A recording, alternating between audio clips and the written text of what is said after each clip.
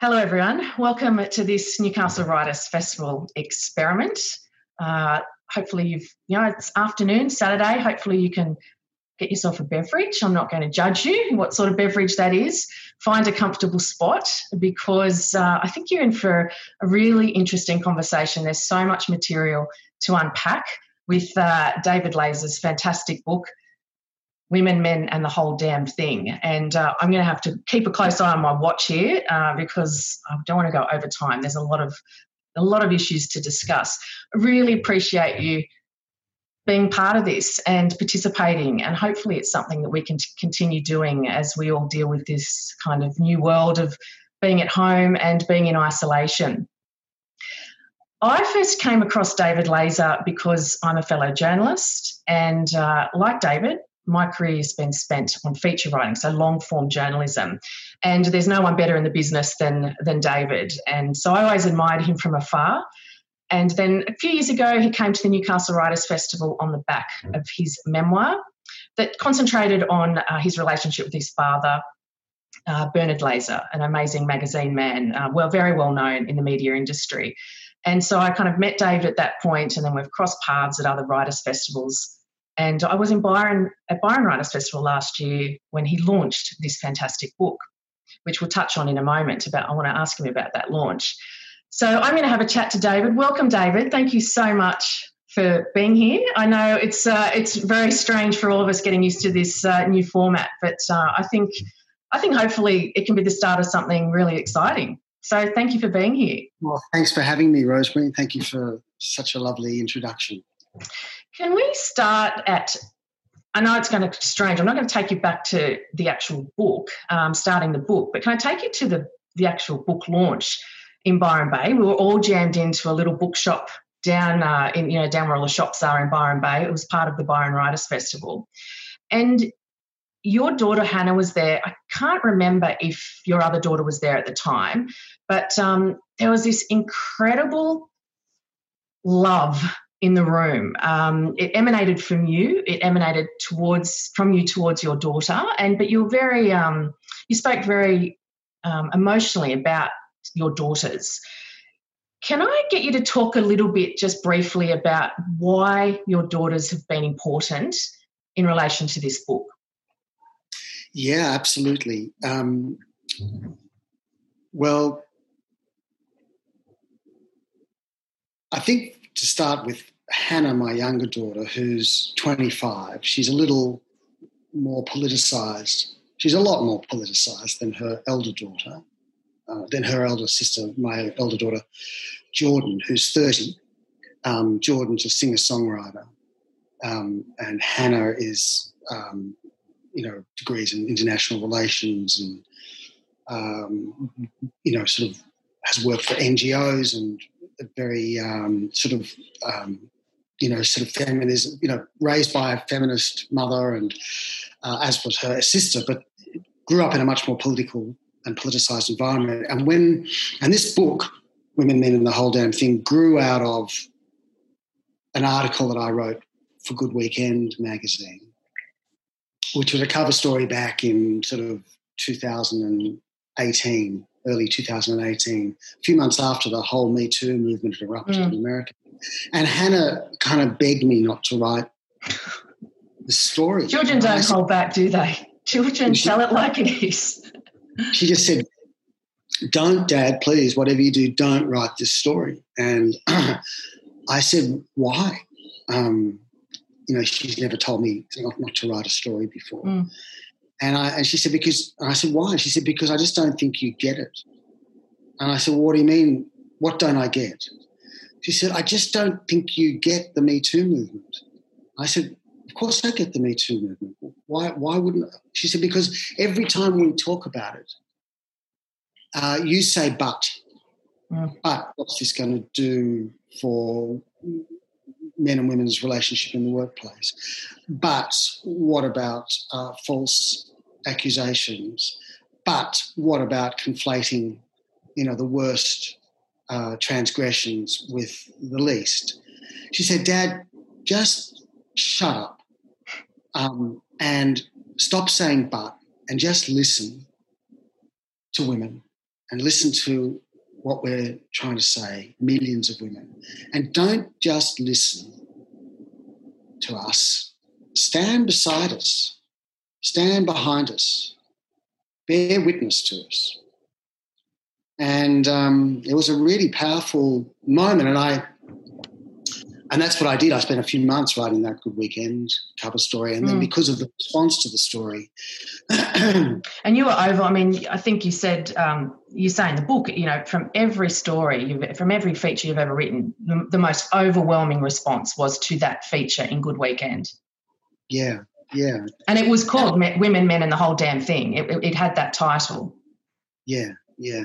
I think, look, it just was a story that landed in the zeitgeist. And I think because it was a man, because it partly was because it was a man writing about this, because, you know, it wasn't just my daughters, but they really shaped my thinking around this, because also it led me into talking with them about their own sexual experiences, which we talked about before. It wasn't like we were coy about those subjects because it was just father and daughter. We had a very candid relationship about that. But I didn't know the full extent of stuff that had happened to both of them, stuff that was normalised, as it was for millions of women around the world, hundreds of millions of women. It's just, you know, something that's went with the territory of being a woman, being female. But when they talked to me about the things that had happened, and they spent their part of their childhood in Byron Bay, the stuff that sort of went on in Byron just on a normal Saturday night at a party, and the ways in which young men treated women as not even property. They treat their property better than the way they treated women. I mean, one of the things I heard was, you know, Byron Bay on a Saturday night, it was not uncommon for young women to be pissed on by guys if they passed out on the lawn at a party, for guys to just piss on them. And like that wasn't just a one-off. That happened all the time. So I don't kind of like the argument that men often make in this political discussion. Because I've got daughters, I therefore, you know, like I don't think you need daughters to actually see this as a human rights issue. But just purely simply as ethics, an ethical issue. This is how you behave. This is how you don't behave. So, you know, you hear it a lot. I've got daughters, and therefore, well, it shouldn't be the reason. But in my case, it was a really provocative, robust, raw kind of conversations with both my girls around all of this.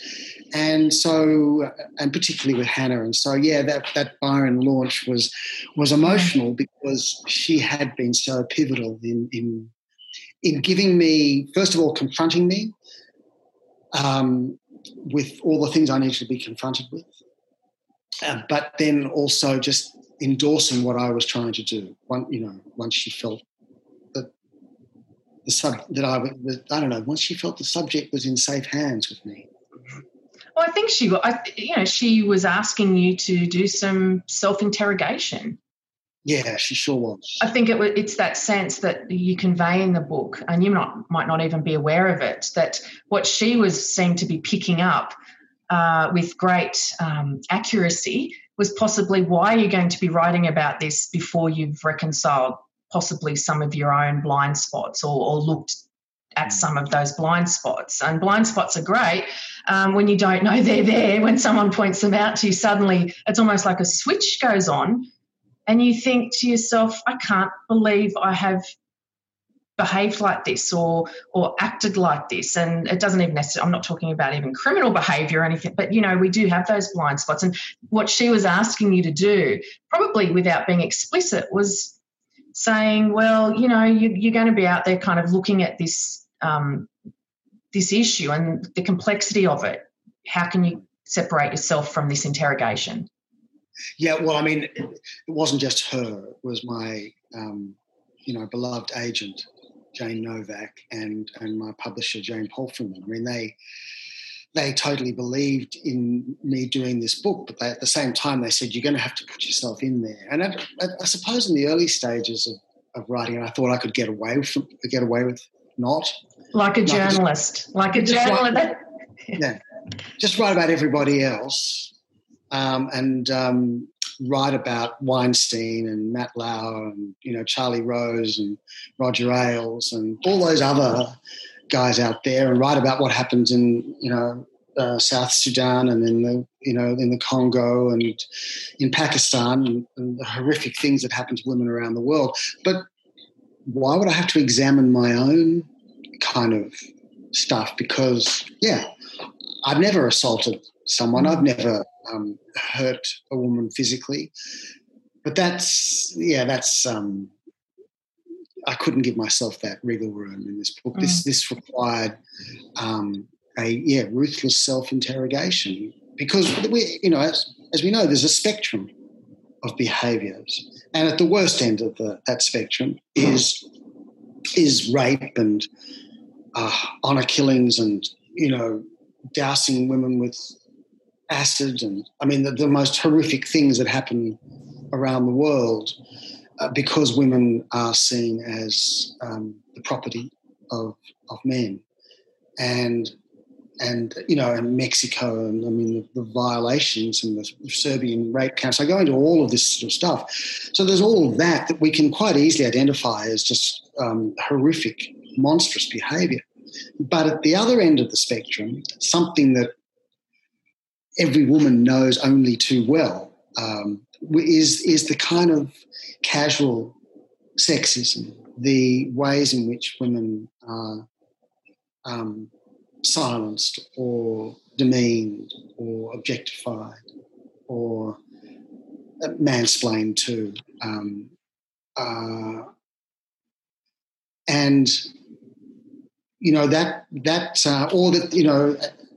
That they're in that kind of fulcrum of, a man and a woman's relationship. Germaine Greer said, the domestic hearth is the main theatre of political war between a man and a woman. And that kind of reckoning, whose projects matter more, whose needs matter more, it was in that area when I was married to a strong feminist for 23 years, my girl's mother.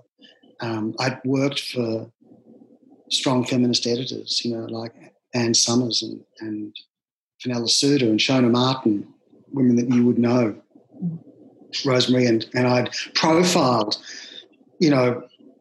Germaine Greer and Helen Garner and women overseas, Ingrid Betancourt and Ayaan Hirsi Ali. I kind of thought I knew this territory.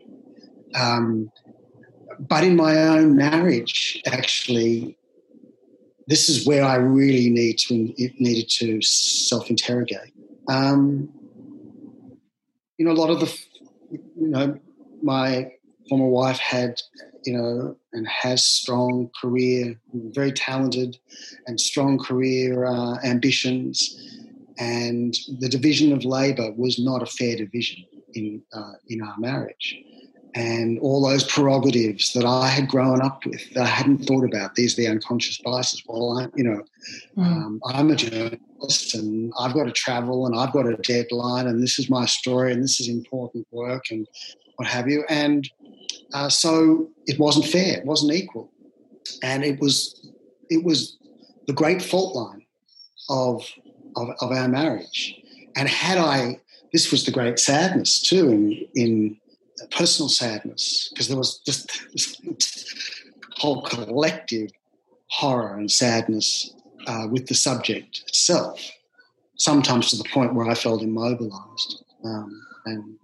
But there was the personal sadness too. If I'd only got this a tiny bit better, only really fully understood this, then her life would have been better. I say this thing, that her life would have been better, and so would have mine. And so there's all that. The downfall of Harvey Weinstein was the truth. Yeah, let's talk about him. It's much better. Let's talk about Harvey. No, get it off you. You deflect attention. But that was, I suppose, the spark, wasn't it, that really drove the Me Too movement, that prompted this sort of, then it became a cascade of revelations, not just about Harvey, but about other men.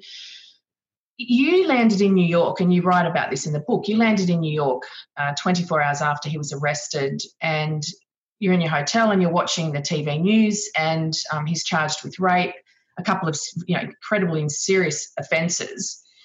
And you talk about sort of almost the physical shock of seeing this unfold.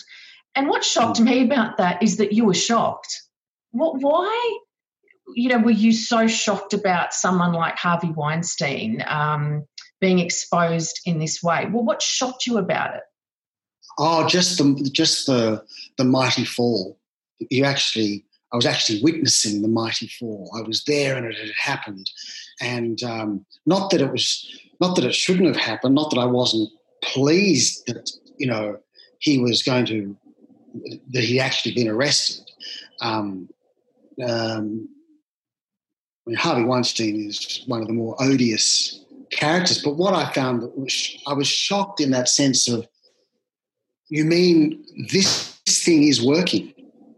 This redress is working, that women's testimonies are being believed now, finally. And they're going to bring to heel one of the most powerful men in Hollywood. So shocked in that sense, that look how the mighty fall. In doing the research, and you did a tremendous amount, as you've mentioned, you look at what's happening around the world, you go back in history and you look at the seeds of misogyny. What did you learn about misogyny in that research? What did you learn about, how it sort of planted its roots in sort of civilization and continues to kind of permeate and sprout and grow, now across, vast networks around the world? I mean, what did you learn about misogyny that you didn't know before? What was maybe the most surprising thing or even shocking aspect of it? Well, there's so much to that, so much to the answer in that question. There's so much to the question. So I think, let me start with, I don't think I really understood that it was a historical process, that it hadn't always been that way, that there hadn't always been a patriarchy, that for thousands of years, back into the Neo-Paleolithic era, as far back as 25,000 BC, such societies all over the world venerated the feminine. It was female deities, and this was all through Europe and Asia and the Middle East, and she went by many names. Nuwa in China, Brigitte in Celtic Ireland, Astarte in Canaan, Isis in Egypt. And she was the mother goddess, the divine ancestress, and the earth was seen as feminine. And she was responsible for the bounty of the harvest, for agriculture, and not just that, but the alphabet and for music and language in Ireland. So there was a reverence for the feminine. And that began to change over a period of time. And then we're talking about well before Judaism, well before the Hebrew invasion of Canaan, which was around 1500 BC, from which we get the sort of the foundation textbooks of our Judeo-Christian heritage, which then informed Christianity and the church elders and Christian theologians, and then informed Islam. But I'll get to that in a second. But prior to that, there is lots and lots of evidence that in hunter-gatherer societies, particularly in foraging societies, that women enjoyed equal rights to men, that they shared resources with men, including sexual resources, that men did not control women's sexuality or their sovereignty at all, and that in fact there was what was called partible paternity in many, many parts of the world, in many communities all through South America and in Papua New Guinea and parts of Asia, where, you know, you choose that guy for his hunter-gatherer skills, you choose that guy for his storytelling skills, you choose him because he was funny, you choose him because he was strong or he was handsome. And, you know, there was no concept actually until 1500 BC. Men didn't actually know that they had any role in the fact of children. You know, until 1500 BC, and this arrived in the form of the Hittite myth, which actually made men aware that coitus and childhood and childbearing was related. Until that time, women were impregnated by the river or the moon, or, you know, it was an animist kind of divine provenance thing. Once men realised that they had something to do with childbearing, they had power. There was a power. There was a sense of being able to stake a claim. That's right, and so that happened. Again, it was not one period of time, but that happened. That was 1500 BC. But in 1,000 years before the Indo-European invasion of the Middle East and North Africa and Asia, they brought with them an idea of a masculine god. Until that, there had been no male god worship in Europe prior to 2500 BC. The earth was feminine. And once they started introducing the idea of a masculine god, women's rights began to alter significantly. Their legal rights, their political rights, their sexual rights. So that by the time you get to the Hebrew invasion of Canaan, where there was female deity worship all through Canaan, so my forefathers and foremothers, the Jewish people, they conquered Canaan. It was great bloodletting, and this is when the state of Israel, first state of Kingdom of Israel, was established. I mean, this was one of the great kind of acts of destruction of feminine worship.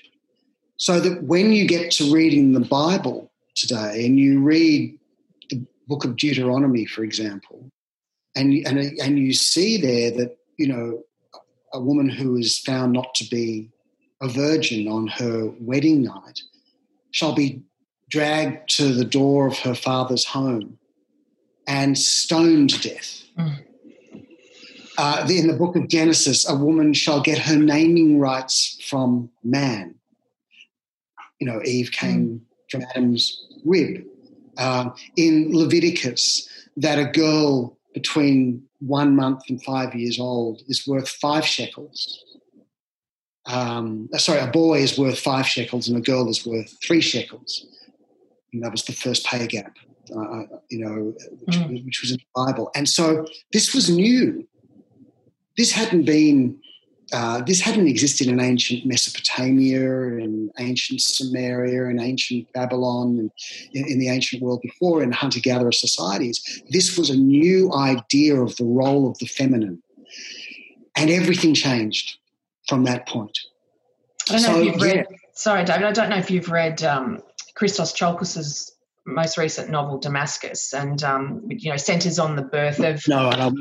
Centres on the birth of Christianity, essentially, in the Christian church. And he, in the first chapter, is an account of a stoning. And Saul, St. Paul, is looking on, and it is visceral. It is harrowing. And I think it happened 32 BC, and Saul, is Jewish and watching on. It's the stoning of a Christian girl, a young girl. I think she's about 14 or 15. And everyone who reads the book talks about that, and I've been at events where he's asked about it, and I think because there's a sense when you're reading it, you've amped it up, you've just, you've this, you just can't comprehend the experience of it. It's, as I said, it's so visceral. There's this poor girl, and what you're talking about is the the beginning. Religion obviously comes into play. The beginning of this sense that the female is worth less. And I know that you're in the book, you refer to Thomas Aquinas, the Christian philosopher, and he is described, declared a woman to be an incomplete man, an accidental being. And so, as you Aristotle followed up with those ideas too, and I mean, he said that a woman had fewer teeth than a man, to which Bertrand Russell replied 2,000 years later, well, if Aristotle had let his wife open her mouth from time to time, he would have seen that was not the case. But, Tertullian, the Greek theologian, the Christian theologian, he described the vagina as a temple built over a sewer and the devil's gateway, right? I mean, Christian theology. So it started with the Old Testament, but Christian theology is just shot through with the most vile misogyny. And so this is where it started, yeah. How important do you think it is? I mean, you as you're saying, you weren't aware of this history. How important is it to have a sense of that history and that past in the environment and context of now? I mean, should we be teaching it in schools? Is it important if we're looking at trying to enact change and cultural change in this area and that sort of bridge this divide between men and women? Do we learn this? Should we learn this? Yeah. Well, I think we should. I mean, there's lots of things we should be learning earlier that we don't, and lots of things possibly we could dispense with because the curriculum is outdated. I mean, do we need to be learning maths when we've got artificial intelligence and computers? Maybe it's good for cogitation, but I think probably learning about empathy and self-regulation, particularly boys, might be more advisable given the levels of violence in our society, male violence against women, but also male self-harm. So, yeah, I think that, see, what this goes to, Rosemary, is this attack on the feminine, because I actually see it more as a masculine feminine thing rather than men and women, because I think that there are those archetypes that we can kind of loosely play with. And what the patriarchal religions did, which was they actually shamed the worship of the feminine. They desecrated the feminine, and feminine, matrilineal lines suddenly started, and kinships suddenly started shifting to patrilineal and patriarchal. And so those values of the feminine, which was intuitive, collaborative, nature worshipping, imaginative, vulnerable, those values began being replaced by logic and reason and competition and domination and aggression. And as I come to in my book, that also did terrible damage to men, because every child that enters the world, with very few exceptions, has all of those sweet, tender, vulnerable, delicious qualities that is what makes children what they are, who they are. But the values of softness and tenderness, those archetypal feminine values, get shamed and bullied out of boys as they grow up. And we see it in all kinds of cultures. Don't be a sissy. be a man, don't cry, suck it up. The worst thing a boy can be called is a girl. And what does that tell boys about the feminine? It tells them that it's inferior, and that they will not actually cut it as a man if they display or betray those kinds of things. So that's the tyranny of the patriarchy, not just on women, but on men. Yes, I mean, you write about the impact of patriarchy on men and boys, and I know, Clementine Ford's book, Boys Will Be Boys, also touches on this, that we're all damaged by patriarchy. It's narrow-minded to think and just concentrate on the damage it inflicts on women, because, as you're saying there, boys and men also pay a price for this. But it's whether or not you're prepared to address that. I mean, and even see that. What's your view about it? Do you think a lot of men don't see that they're damaged by patriarchy? Or that, and in a way, why would they? It allows men to flourish. It allows men to dominate boards, to earn more money than women, et cetera, et cetera. The list goes on. Yeah, it's true. A lot of men don't. Well, look, a lot of men don't see the privileges or the entitlements that have come their way by virtue of being men, because that's just the air that we've breathed, But also there are a lot of men who see the way in which their communities have been broken, their jobs and industries have been decimated, and they don't feel power. What do you mean that men have the power? They feel completely powerless.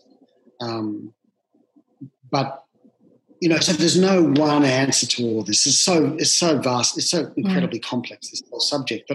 But I do think that a lot of men, and this is where the men's rights movement comes in, and figures like Jordan Peterson, who appeal, sort of very well to this kind of collective grievance of some men who cast around for someone to blame. And, a lot of the time they blame women. They blame feminism for what's happened to their industry or community. I mean, that wasn't women who did that. But they see it as, because women, 60% of the graduates are women, 60 to 70% of the talent that's coming through universities and going into top paying positions are women. So some men who would prefer to see women as the enemy or refugees as the enemy or whatever, rather than the shifting socioeconomic kind of forces that have, the whole ground has shifted under our feet. And that's not women, that's not migrants, but it's a very, very convenient scapegoat. And I think that, if there are men who are doing wonderful men's work in this country and elsewhere, who go into communities and talk to men who feel really aggrieved and really powerless. And when you start unpacking this, I think many of them come to realise it wasn't women who took their jobs. And it wasn't their job in the first place. That presumption that it was their job, my job. There's a great TED talk by Michael Kimmel called A Black Woman Took My Job, and he unpacks this idea. Whoever said that it was your job in the first place? Yeah. Again, it's that sense of entitlement. Yeah. So you've got to be very careful with all of this, though, because there are a lot of broken men who have grown up, like I grew up, thinking that my main job as a man was to be the provider.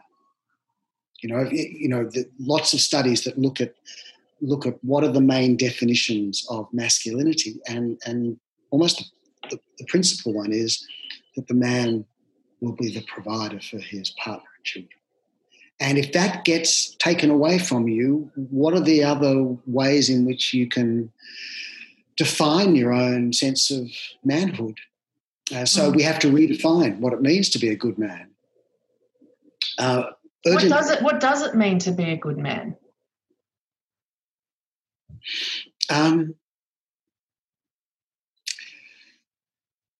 Well, I think it's what does it mean to be a good person?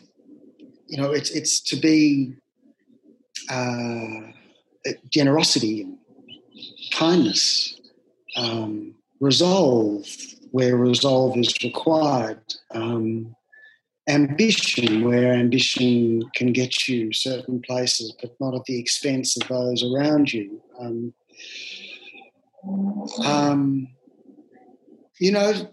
Strong and tender, not to be ashamed of your vulnerability, to see your strength in vulnerability, not to view women with respect, to raise your boys, your sons, to respect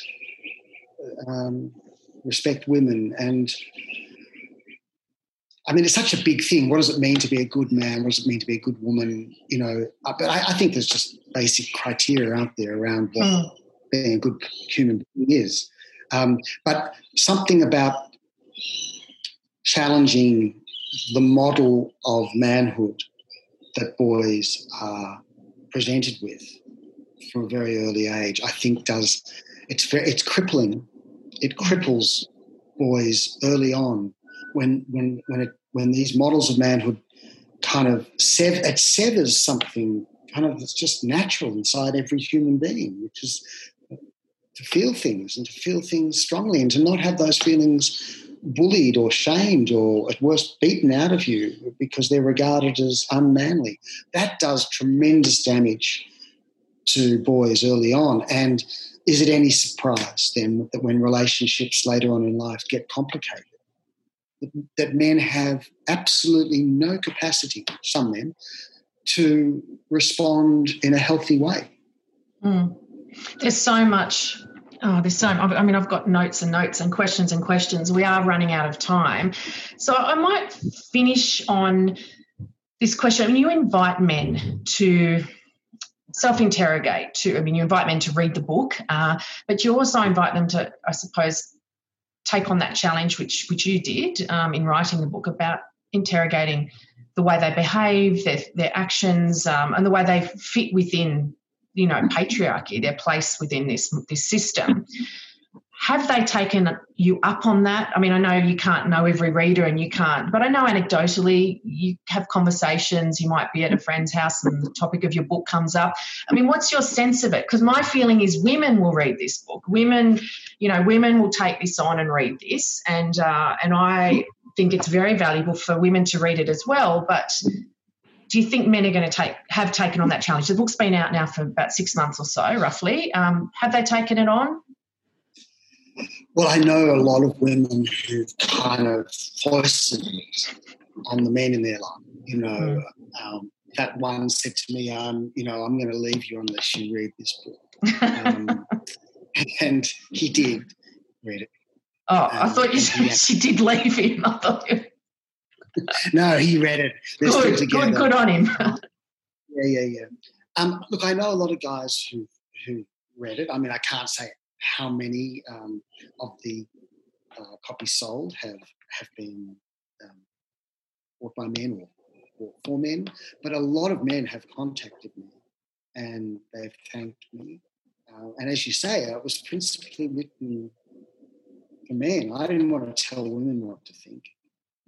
That's been happening for centuries, men telling women what to think. But I did want to write this and invite men to come on this kind of journey with me. And the ones who have, they've just said, thank you. I guess, to distill it into one thing, it's like I had no idea. I had no idea where my views came from, where my objectifying talk came from, where all of this stuff came from. And, you've helped me unpack this. And I'm looking back on my behaviour in a new way. So I have had a lot of that anecdotally. So that's really gratifying. Well, you did take it on, and I know that through conversations at various times how challenging it was. And I also know that you admit, I mean, the first sentence of the book is, what is a straight, middle-aged, privileged white male doing, taking this on? And there was agitation when, from certain people about you doing this book.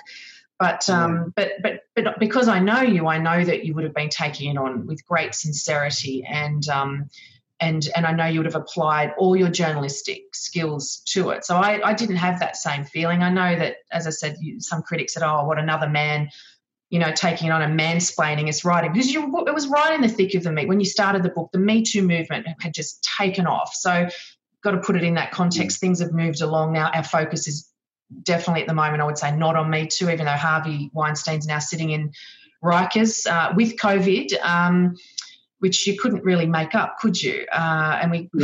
Could you have imagined when he was arrested that first time that A, he would end up sentenced, and B, that he would end up with, part of this pandemic that is dominating a lot of our thoughts at the moment, and a lot of our focus.